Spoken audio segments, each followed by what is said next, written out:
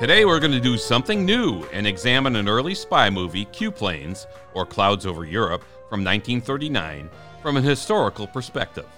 We're going to look at what was going on in the real world that influenced this film and what historically was surrounding the making of this movie. So let's dive into the film and the historical impacts on the film right now.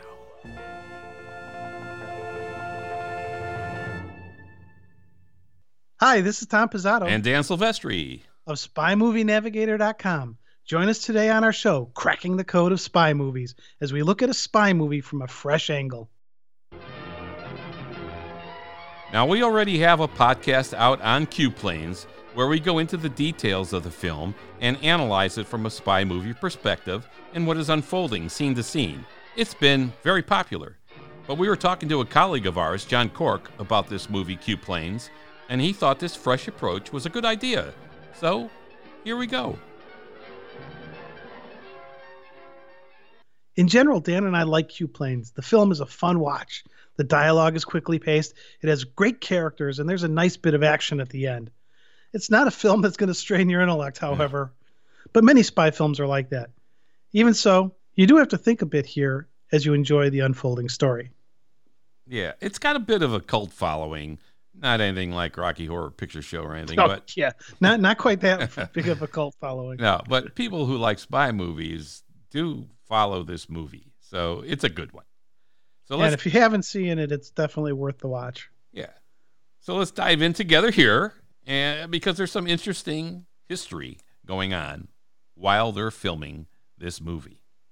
This film was released in very early 1939 in Great Britain, just months before the start of World War II, on September 1st of that year. There was a tremendous concern in the UK at the time that British technology was being stolen by the Germans, the Soviets, the Italians, as all of these nations built up their militaries at startling rates. The dates of this release is really interesting to me because you mentioned very early in 1939, but that was really, at least according to IMDb, only in London. It then hit the US in June, and they didn't do the big UK release until August 28th, which was just 5 days before the start of World War II. So either the way that IMDb explains it is incorrect, or it was just a London release in February. It hit the US television in 1948, but it took 26 years from its release to land in West Germany on television in 1965. The other thing with the dates here, too, for me that's kind of interesting, is that the story itself takes place September 20th to 22nd, 23rd, something like that, just a week before what we're going to talk about next happens, which is the Munich conference. So these dates are in the film, right? You figured this out? There's the scene where Hammond is talking to his assistant, the one who's played by Leslie Bradley. And when he's talking to him, he's talking about this thing disappeared on this date from this location, this on this date from that location. And he goes, and then this is where Hammond made an ass of himself. Okay. And he says at that point on September 20th. So we know that's right around the time that this thing's supposedly happening, which is right before the Munich conference starts. Another part in that conversation that I kind of found interesting, because you've heard me talk about in, where they get these characters' names. And during that conversation, Hammond is talking about the other planes that are carrying the valuable experimental apparatus, and that there's only 3 people who are convinced that something else is going on here, like he does. He says Monsieur Gambetta from France and Robert Hawker from U.S. intelligence. Léon Gambetta was actually the former prime minister of France in the 1800s, and Robert Hawker was a priest and a poet in the 1800s. So I love how they just pull these references from historical stuff or from the crew and just throw them in there. That's pretty cool. So anyways, I mentioned here that this happens right before the Munich conference. Yeah, the Munich conference, the surrounding elements of what was going on in the world at that time is Britain was hoping to avoid war with Germany. And the nationality in the movie of the enemy is never mentioned. But in real life, the British were trying to avoid war with Germany at this particular time. And it was during this strange period tensions were so high, but so were the hopes for peace. They really, especially Neville Chamberlain, who was the lead for Britain at the time, they wanted peace. So the Munich Conference was this conference hosted by Adolf Hitler in 1938 and the Prime Minister of Great Britain, Neville Chamberlain. In this conference, Neville Chamberlain agrees to allow Hitler to annex a large swath of German-speaking Czechoslovakia called the Sudetenland and essentially chop up Czechoslovakia. Now, the British PM says, yeah, go ahead and do it. Yeah, but you got to remember here that Hitler had already previously started rearming Germany in defiance of the Treaty of Versailles, and also reoccupied the Rhineland in 1936 and annexed Austria in 1938. So who's going to believe Hitler here in this conference, the Munich Conference? The only reason why they would trust Hitler here was to try to avoid war, and that's what Chamberlain was trying to do.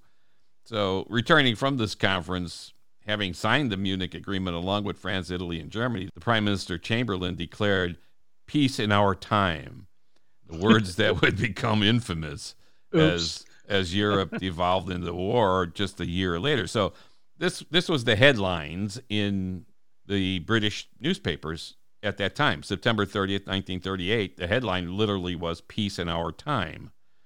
And then 1 year later, September 3rd, 1939, the headline is Britain at war with Germany. So it's like, okay.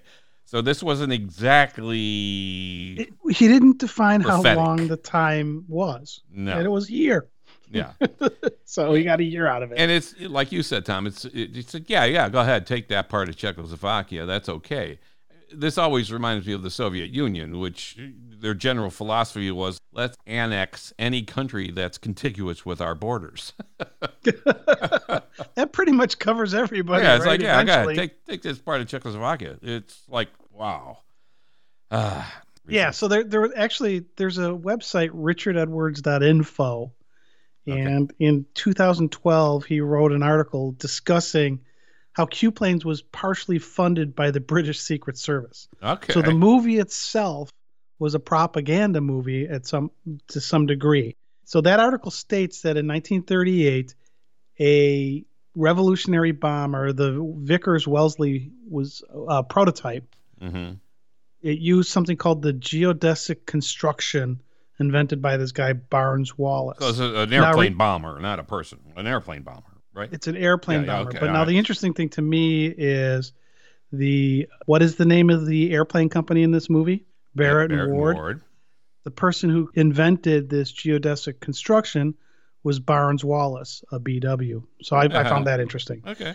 So this plane, the Vickers-Wellesley, disappeared over the English Channel during a test flight. And then I'm going to quote here. The Air Ministry asked Lord Vansittart of Denham, chief of the British Secret Service, to initiate a search for the lost aircraft, wrote Edwards.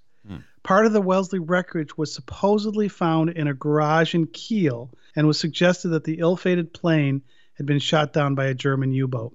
Wow. The British Secret Service was so sure of this that they partially funded this film to let the Luftwaffe know they had it figured out. So this was, in part, a message from the British Secret Service to the Germans saying, we know you took that plane down. Lord Vansittart, after all, he was a friend of executive producer Alexander Korda, who got this movie made. So after searching and finding the pieces of the missing prototype, he asked Korda to make this film and gave him some Secret Service funds in order to do it. Wow, that's interesting that an historical fact actually was the genesis of funding, partially at least, this movie. So in the film itself... Well, it's not even just that to me. Part of it is that the government funding this thing as a movie, but it's really a propaganda. Yeah, especially for the U.S., because the U.S. was neutral, staying neutral at that point too. And they wanted to kind of up the ante here a little bit to get the U.S. a little more interested in supporting Britain and the U.K. So in the film itself, though, they never really say who the enemy is. They don't say, oh, it's Germany or whatever. But based on this historical fact and the kinds of things that are going on in the movie, you could guess that it's Germany. Yeah, and the accents they use. Yeah. And I also was reading an article that was saying that they didn't need to say that it was Germany. The audience with the accents, the audience at the time would be assuming it was Germany. Yeah, and the other stuff going on too then, while Q Planes is being made, it's kind of a unique time in 20th century history. It's definitely a time of international tension that's been getting worse and worse day to day, week to week, and a time where British morale and prestige were strained, where Britain seemed to be helpless at the hands of others who were controlling global events from afar. And for Britain to feel helpless after their history. That's a strange feeling for them, I bet. Yeah, after such a strong history of world power, it was daunting for them. So this is all going on while this film is being made. And the film seems to really kind of reflect those concerns. If you take the test planes and the new supercharger that the enemy wants so badly as symbols for British prestige. Look at what we're doing. Yeah, right. That kind of thing. The continued and mysterious disappearance of these planes in the films reflects the growing loss of that prestige. So if you look at it from both angles, you have both of those elements in this film that kind of reflect what's really going on in the world. Well, and they even took it to the next step of the headlines that they show. Mm-hmm.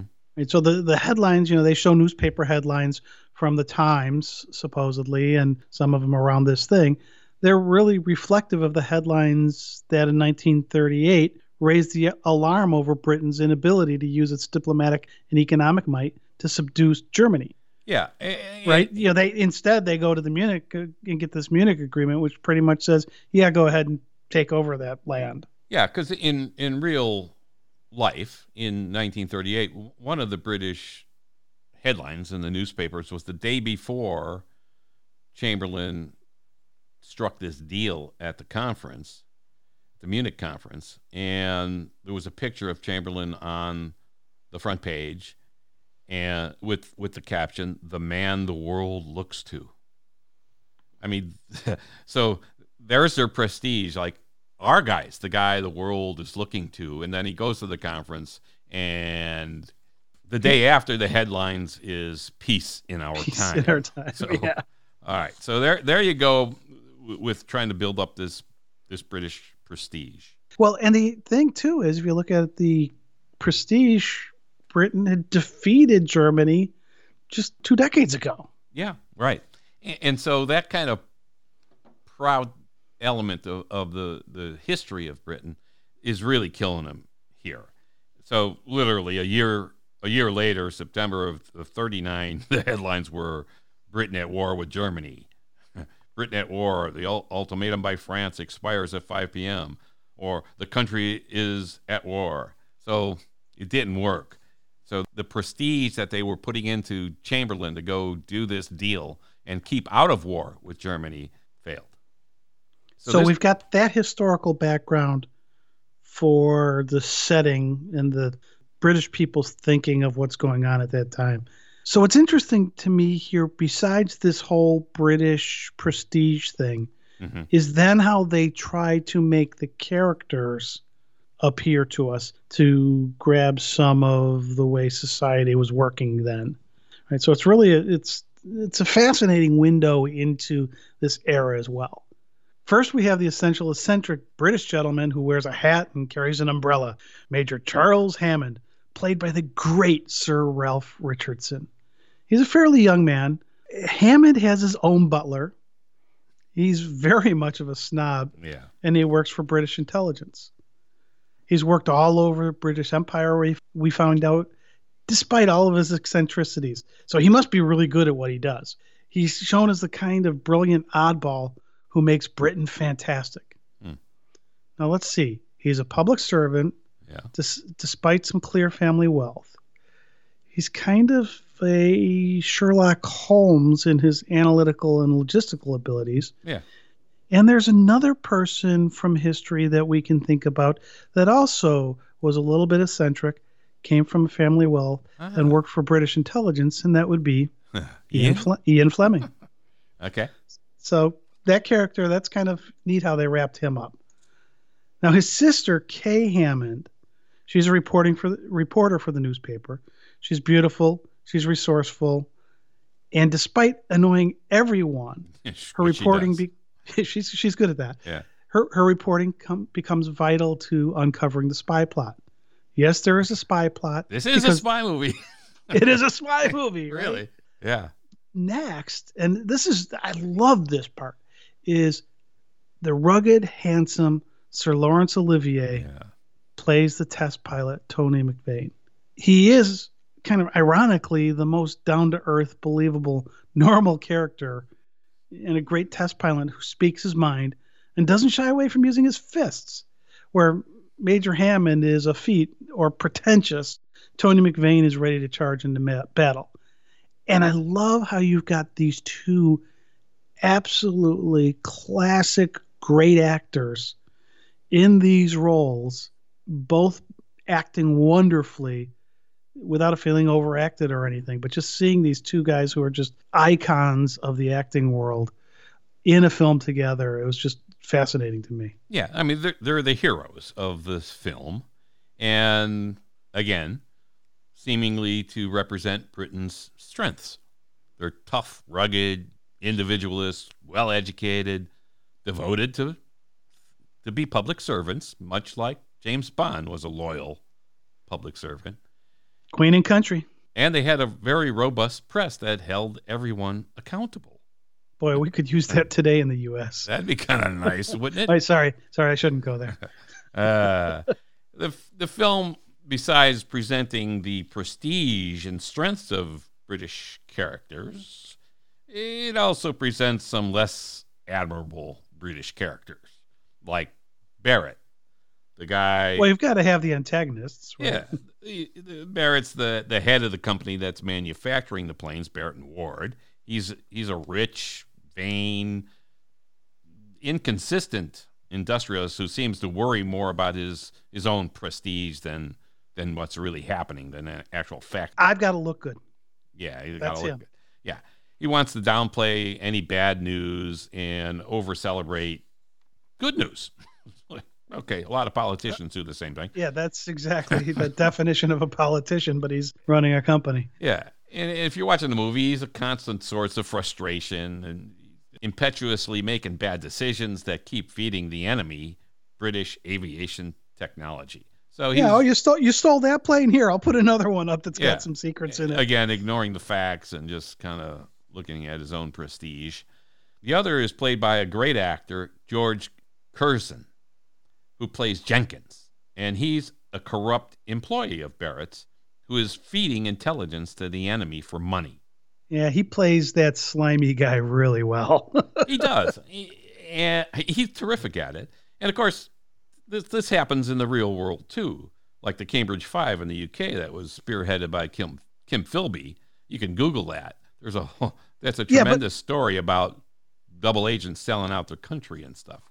Yeah, but to me, the big difference there is that this was an employee of the company. He wasn't really working for the government. He was working just as just a jerk. And Philby was actually an agent. He was a double agent. Philby, he was the classic double agent. He was an agent for both sides. Where Jenkins isn't an agent. He's just a slimy guy just doing deals on both sides. Yeah, but you know what? He's if acting Hammond like an had agent. actually been the one to turn the enemy, I think it would have been closer to the Philby. Yeah, I think Jenkins is acting like an agent, though. There's no distinction between what he's doing and acting like a double agent. He's working for a company, selling secrets to the enemy, and getting paid by the enemy, and going back and pretending he's a loyal employee. Yeah, I'm gonna call him an agent. The big difference is that he's not working for the government. No, technically not working for the government. That's true. So, and then when Jenkins is foiled by the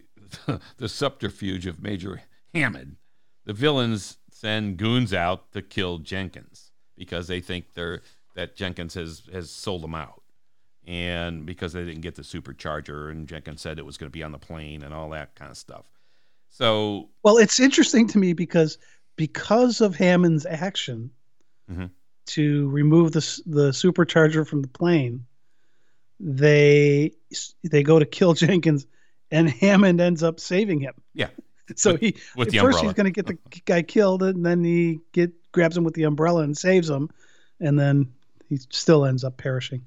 Yeah. Hammond saves Jenkins, but then eventually Jenkins gets killed, and Hammond finds that there's a compact that says Sonia on it, that was Jenkins' girlfriend. So he goes out to try to find out who she is.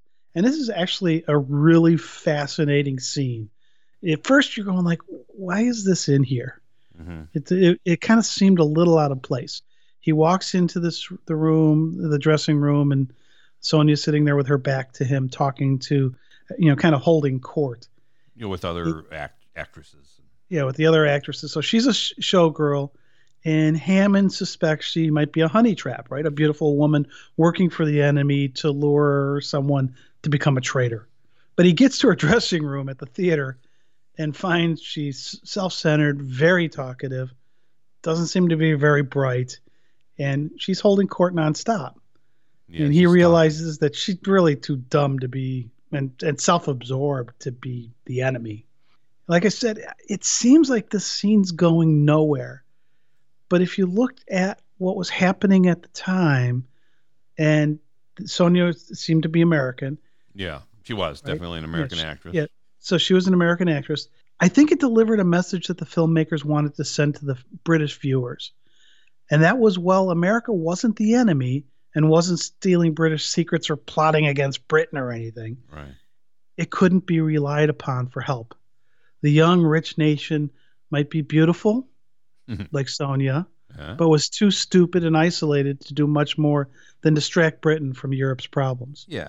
America at this time was remaining neutral. Yeah, I don't think it was an issue of being stupid, and I don't even know if she was stupid, Sonia, in the movie, but well, she didn't exactly sound brilliant. No, she wasn't brilliant. She was self-absorbed and talking about herself, basically. That's all she was doing, really. But I think the point was, America's still neutral, is remaining neutral, and how can we kind of encourage them to be supporting the UK when things start popping? And I think that's true, though. That was the message, Tom. That's good. As we talked about before, what the film does not do is define who exactly the enemy might be. So we never understand who is stealing the planes, never understand completely why. Were they acting as agents for a government or independent agents? I don't know. We don't know.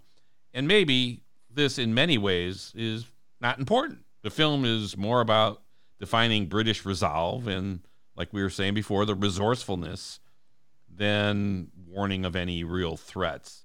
But again, like Tom mentioned earlier, the British Secret Service funded part of Q Planes, and that makes you wonder.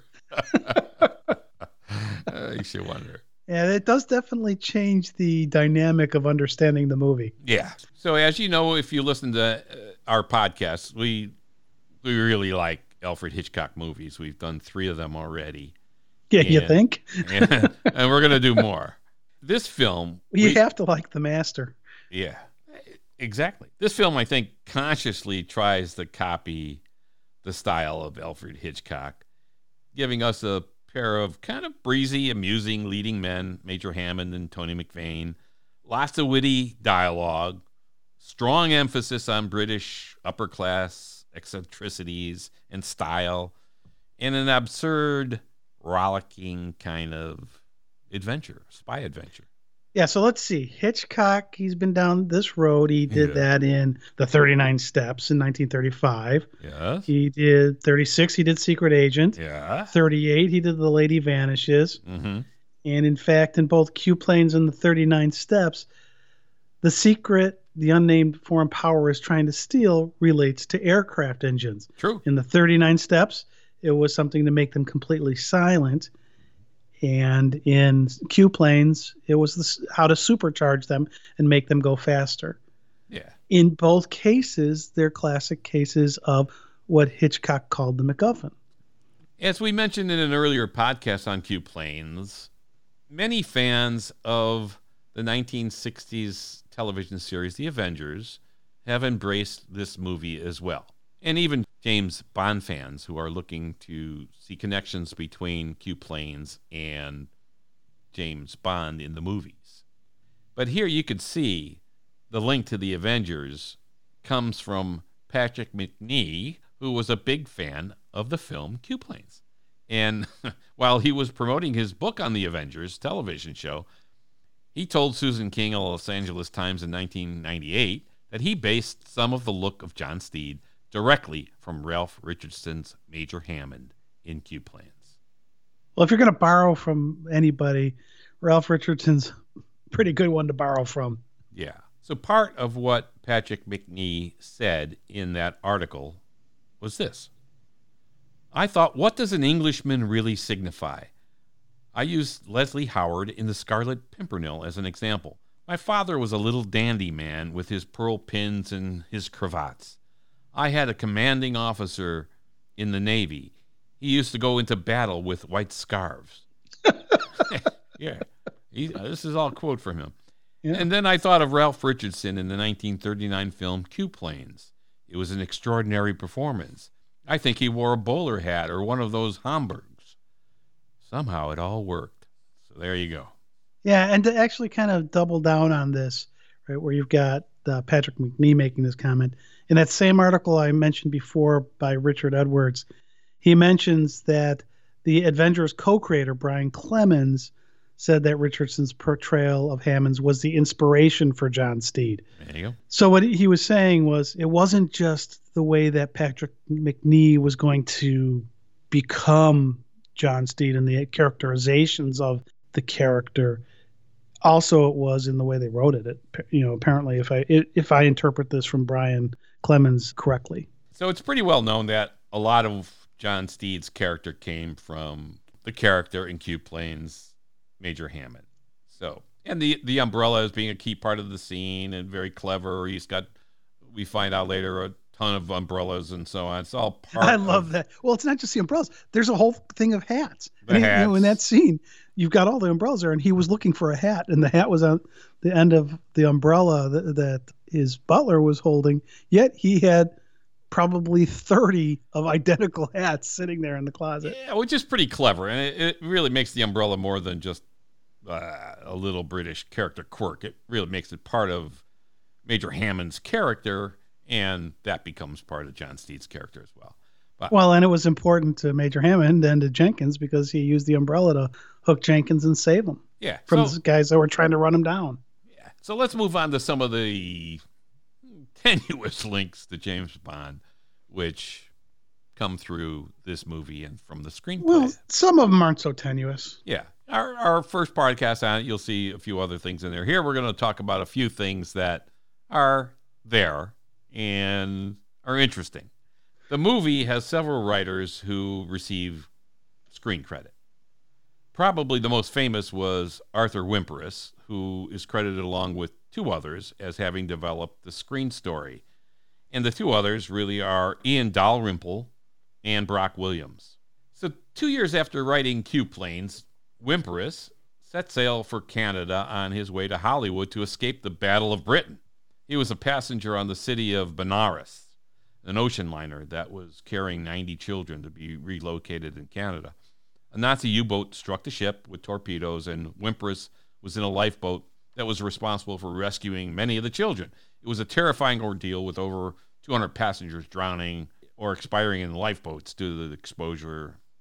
77 of those were children. So a couple years later, Wimperis wins an Oscar for his contribution to the screenplay for Mrs. Miniver, 1942 film, which won Best Picture. And that wasn't his only Oscar for nomination that year. He was also nominated for the screenplay for Random Harvest, working with much the same group that wrote Mrs. Miniver.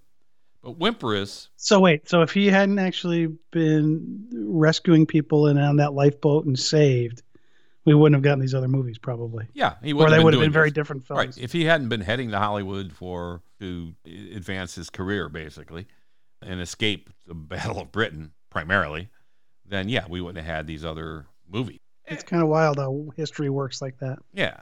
But Wimperis has no connection to Bond, really. Yeah, that's true. Yeah. So where is the connection to Bond? There was... There's a fourth writer, Dan. Exactly. There was a fourth writer.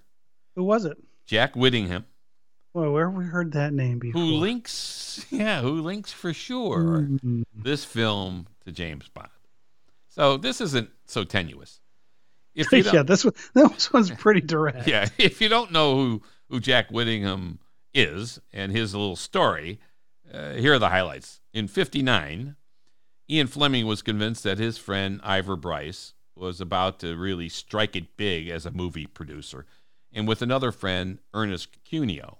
They thought they could make a James Bond film largely set in the Bahamas due primarily because of some tax advantages there, and maybe even build a soundstage space on New Providence Island there.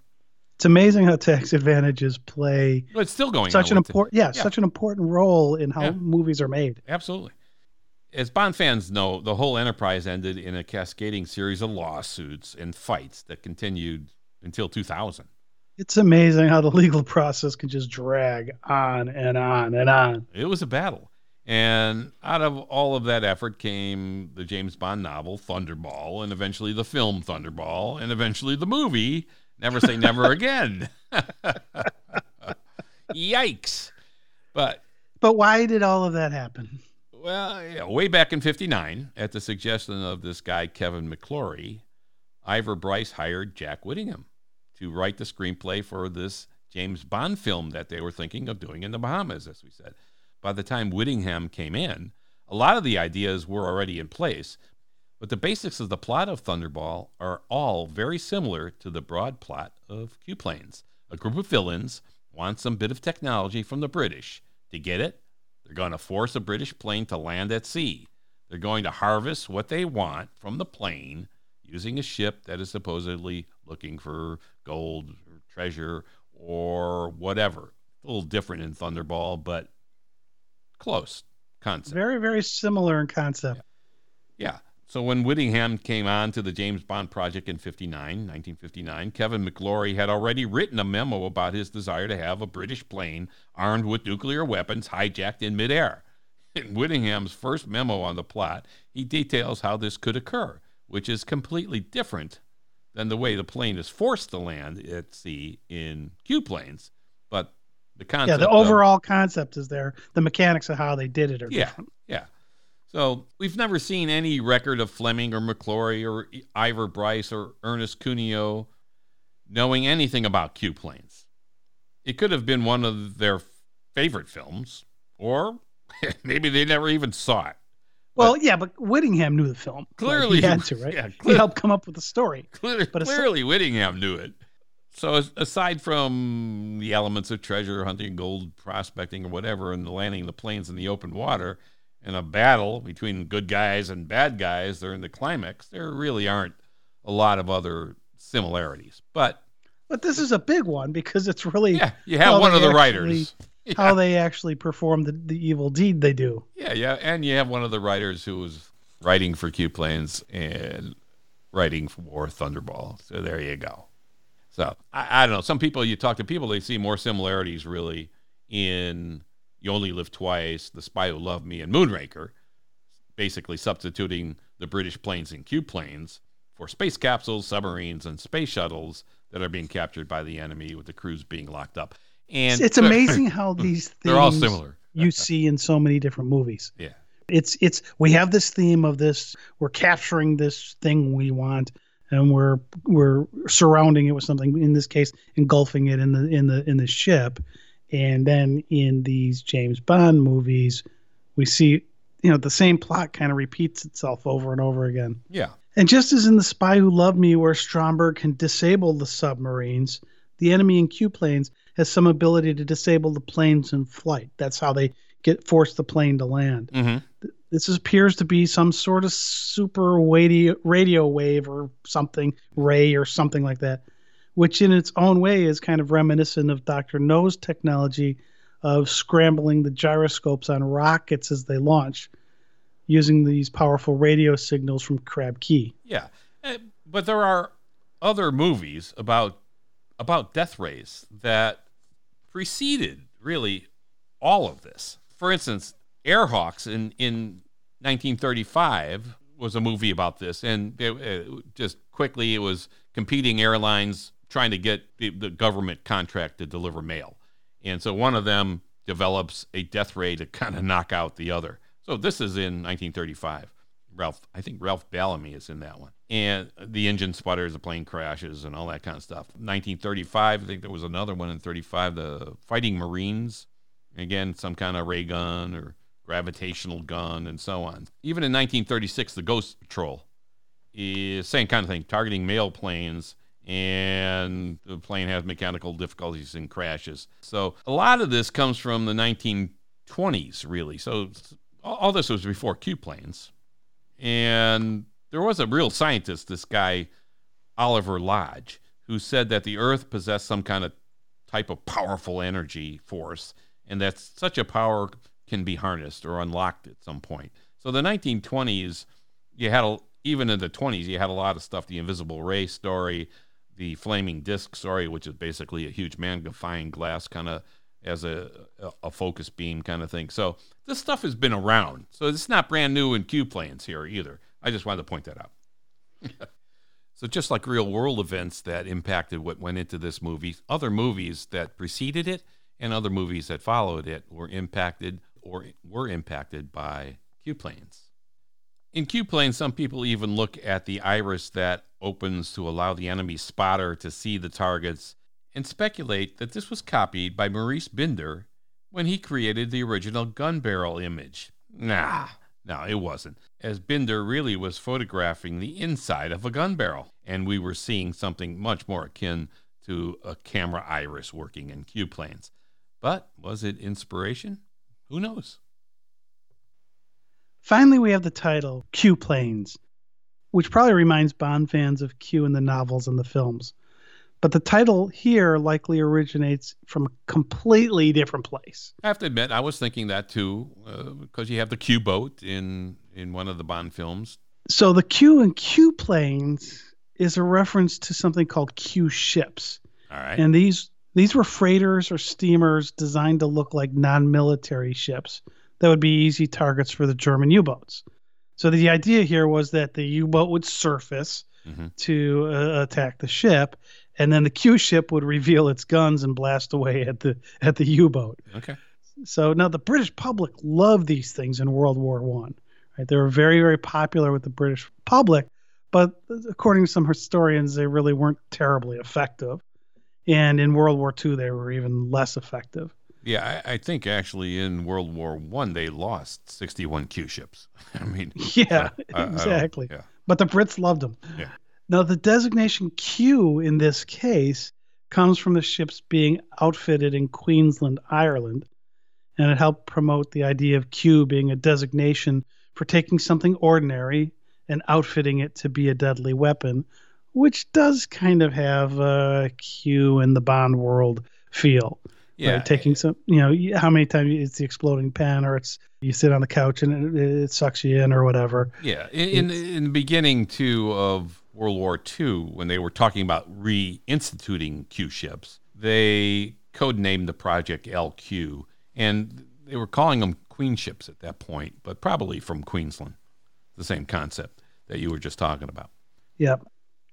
In the film Q planes, the planes themselves aren't used like the Q ships. They're not disguised and have something else happen to them. They're planes. They get brought down.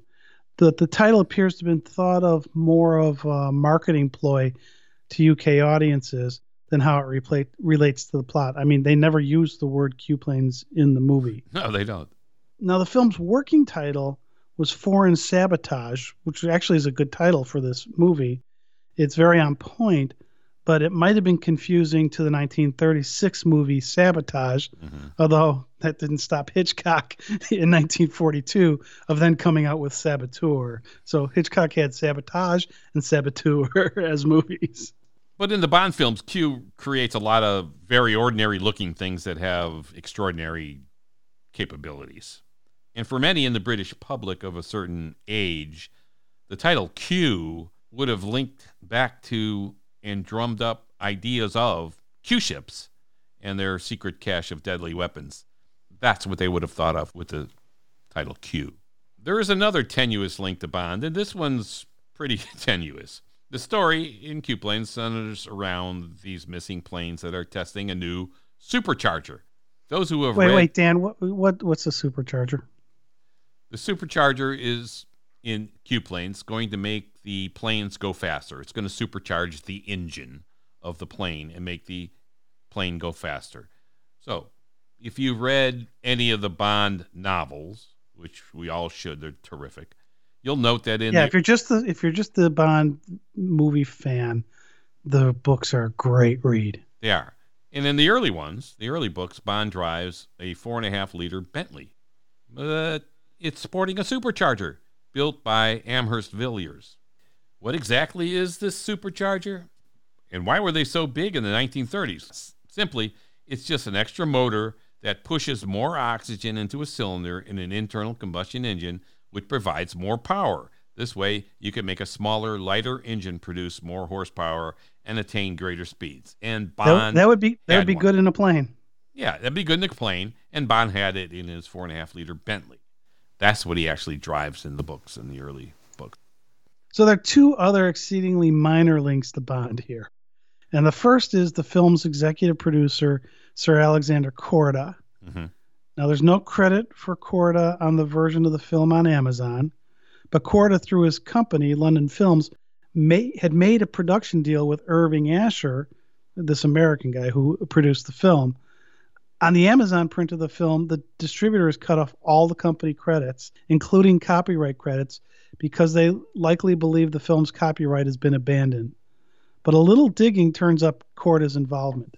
He was a Hungarian Jew who made films in Hungary, Austria, and Berlin, and even Hollywood before emigrating to Britain and becoming one of the most important figures in British film history. Korda died in 1956, but, and again, we said this was tenuous. In the late 1953 or early 1954, he read a proof copy of Live and Let Die. And so then Korda writes to Ian Fleming saying he has a clear There's a interest. connection.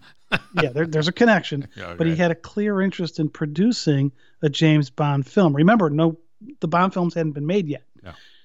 But he died before any of the Bond movies came out. Although the only thing that might have really come out of Korda's interest is that when Fleming wrote the next Bond novel, Moonraker, 1955. It was in 1955.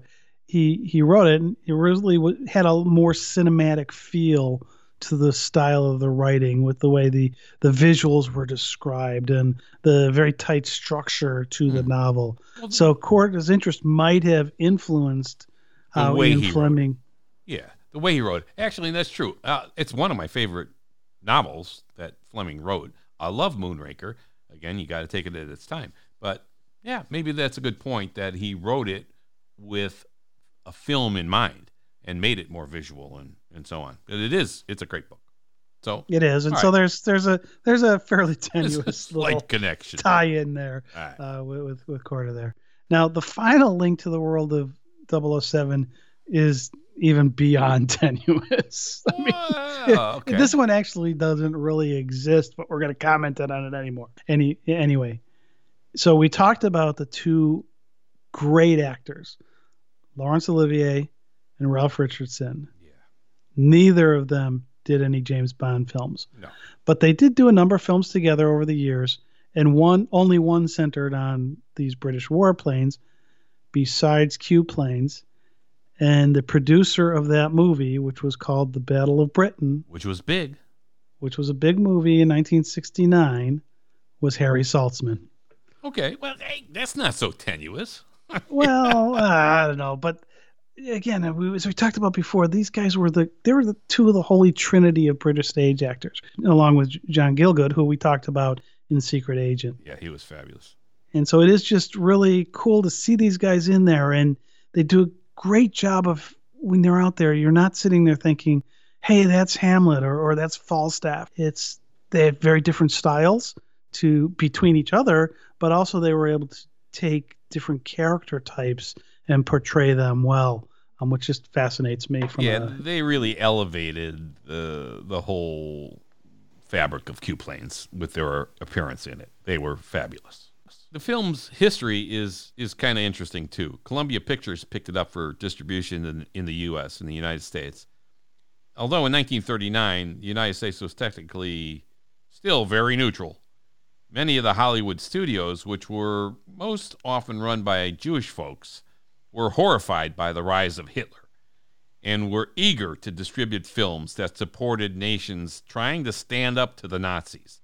So Q-Planes was seen as a film that fit that mold.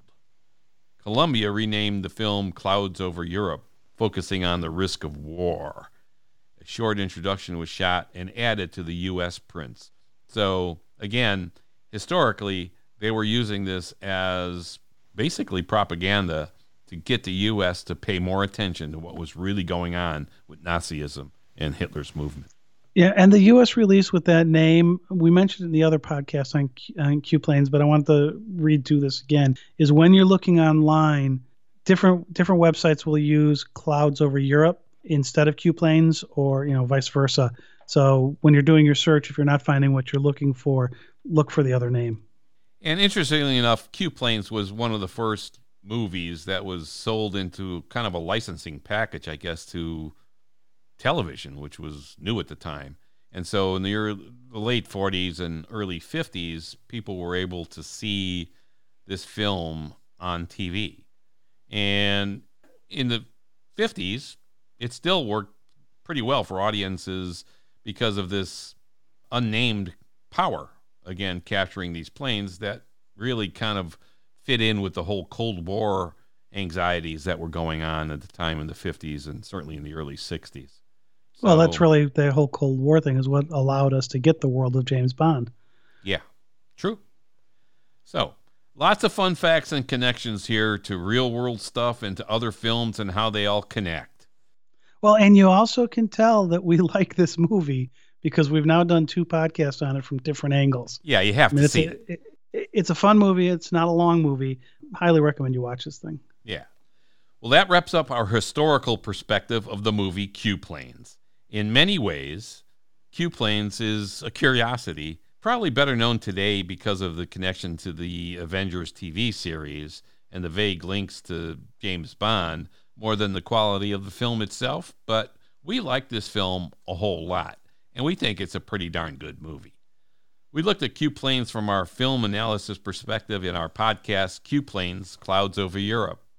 Today, we looked at Q-Planes in an historical context as a window into British identity and concerns in the brief period between the Munich Conference and Germany's invasion of Poland. So, should we do more podcasts from this historical perspective on films? Tell us what you think. We'd like to give a shout out to Real Art Collectibles. That's Real, R-E-E-L. Corey Glaberson, who runs the shop, has tons of movie collectibles from every genre, including spy movie stuff. He has over 100,000 movie posters and some very cool Bond ones. Or check with Corey. He might have some Q-Plane memorabilia as well. Check out our podcast on Real Art Collectibles. Corey will ship anything he has anywhere in the world and can even help you find what you are looking for in movie collectibles. Real Art Collectibles at realartcollectibles.com, R-E-E-L, 6727 Stanley Avenue, Berwyn, Illinois. The store phone number is 708-637-3244, and Corey's number is 708-288-7378. And for you non-U.S. people, that would be a +1 in front of that. Correct. And look for our video podcast on Real Art Collectibles, and you can see some of the things Corey has on our YouTube channel, Cracking the Code of Spy Movies. Thanks, Corey. This has been Tom Pizzato and Dan Silvestri from SpyMovieNavigator.com. Thanks for joining us today on our show, Cracking the Code of Spy Movies. Please subscribe to our show through your favorite podcast app and be sure to give us a 5-star rating. And please tell your friends about us.